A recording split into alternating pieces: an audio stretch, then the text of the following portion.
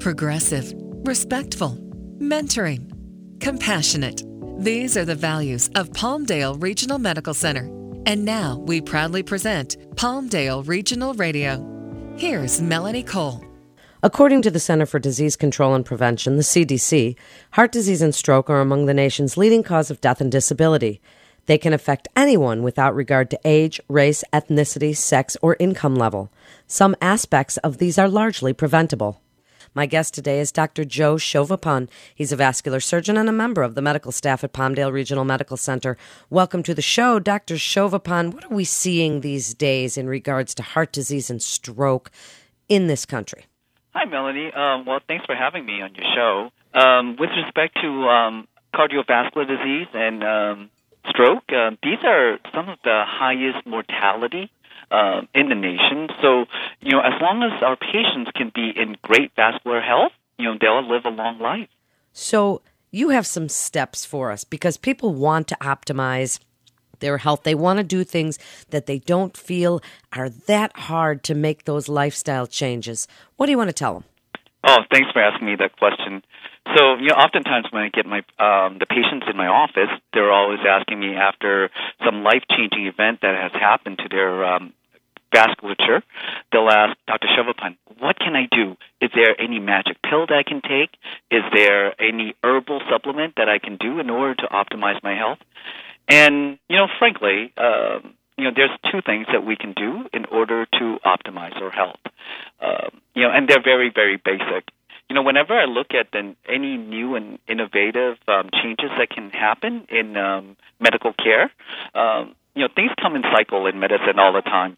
However, with the changes that occur, we always go back to the basic. And the first basic tenet is, what was written by Hippocrates, which is, let thy food be thy medicine.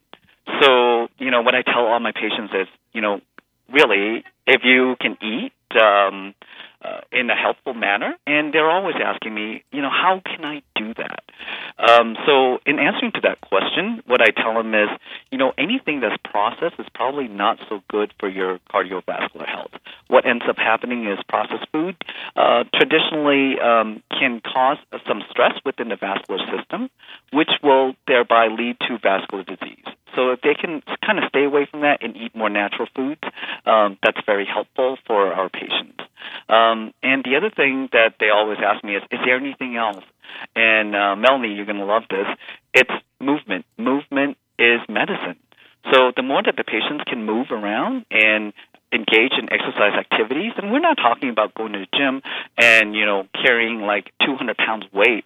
What we're talking about is simply there's 30 minutes of cardiovascular exercise 3 times a week. It's not only good for your vasculature, but also very good for your brain as well. What we found is individuals who move around a lot, who's more active, our senior will live a lot longer, 5 years longer than their counterpart who doesn't have exercise regimen. And it makes you feel better, increase your self-esteem and your self-confidence. Well, exercise certainly is medicine, according to the American College of Sports Medicine, Dr. Chauvepin. So what you want people, you say they don't have to go lift big weights, and people are not sure how to begin. When you tell them that, when they say, how do I begin? What can I do to lose a little weight and get some exercise? What's the first thing you tell them to do? Simple. So what I tell them is, number one is their mindset. They have to want to do this.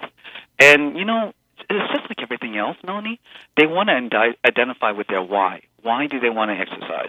For most of us, it's to have healthier living and living longer.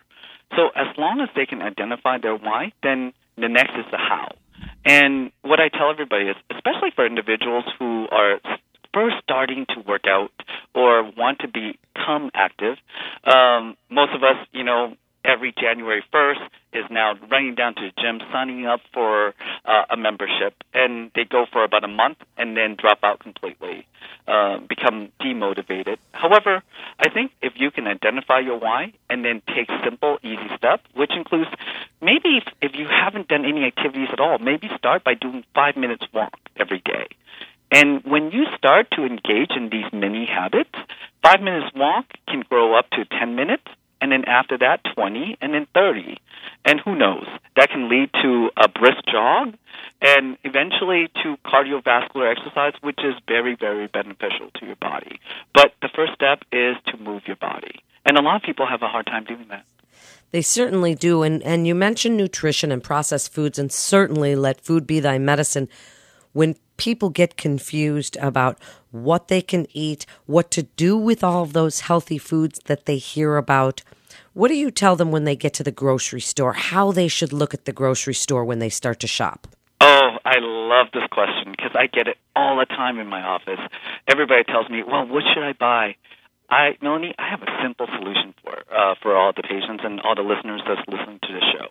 What I tell everybody is, as you walk into the grocery store, stay away from the middle aisles. What you want to do is walk along the perimeter of the store. So when you go into your major supermarket, as you turn left or right, you will see the produce department. You go there, pick up all your good fresh veggies and fruits. Go to the back, pick up some dairy product and some meat. Pick up some water and avoid the bakery and just leave. There, you would pick up all the good stuff. All the bad stuff is kind of in the center, including your ho-hos and your cakes and all the processed food and everything else. They're usually housed in the aisles. But if you can stay in the periphery, you'll be okay. What about knowing our numbers? We hear the risks, blood pressure and cholesterol and blood sugar. What do you want people to know as a vascular surgeon about those numbers they see in the blood test? Yeah, so that's a really, really good question. I think, sometimes we get super focused on the numbers and we become demotivated. So for some of my patients who are diabetics, they get frustrated because their numbers are so high. But what I tell them is, yes, use your numbers as a guideline. However, I think the more important point is to actually stick to healthy living. If you can stick to, minding what you put into your body and start doing the exercise, what you'll see is all those numbers will come down. I see a lot of the patients who are diabetic in my office who actually have gone from the pre-diabetics back to normal when they start doing exercise, start watching what they're eating, and also losing weight. I mean, that's a huge component. What affects us here in the United States and most first world countries is the fact that we are, kind of saturated with a lot of processed food within our diet. And our diet has been very high caloric in intake, and mostly they're from the foods that exist within the aisles within the grocery store. However, when people engage in healthier living and healthier movement and exercise, what they find is their weight come off, and in that circumstance, they'll actually lose that pre-diabetic status of their body and become healthy. We have this epidemic of obesity and childhood obesity, Dr. Shovapan, and now we're seeing children coming up with diseases that used to be mainly for adults. What do you tell parents about getting the whole family into this healthy eating and good activity all together so that this doesn't seem to be the norm? Oh, absolutely. And so that's a really good question. When you look at head of households in terms of what dictates what happens to the rest of the family, you can actually see that mom actually has such a huge impact in terms of how the family is going to diet, because it's mom who's going to the stores and buying the produce and the food for the household, and that may have a huge impact in terms of how the child is going to what the child's going to imbibe into their body, and that impacts how much they're going to weight and the health of the entire family. So what I say to that is, as long as we can educate moms and adults within the household, the children will follow in terms of their health habits.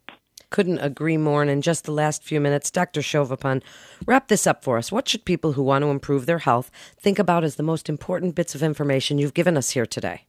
So just two things. Number one, let thy food be thy medicine. And number two, movement is medicine. If we can embrace that, we'll get rid of 90% of diseases that are killing us today.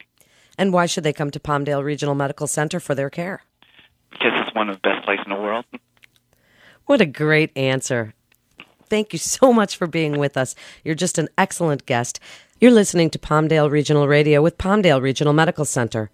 For more information, you can go to palmdaleregional.com. That's palmdaleregional.com. Physicians are independent practitioners who are not employees or agents of Palmdale Regional Medical Center. The hospital shall not be liable for actions or treatments provided by physicians. This is Melanie Cole. Thanks for listening.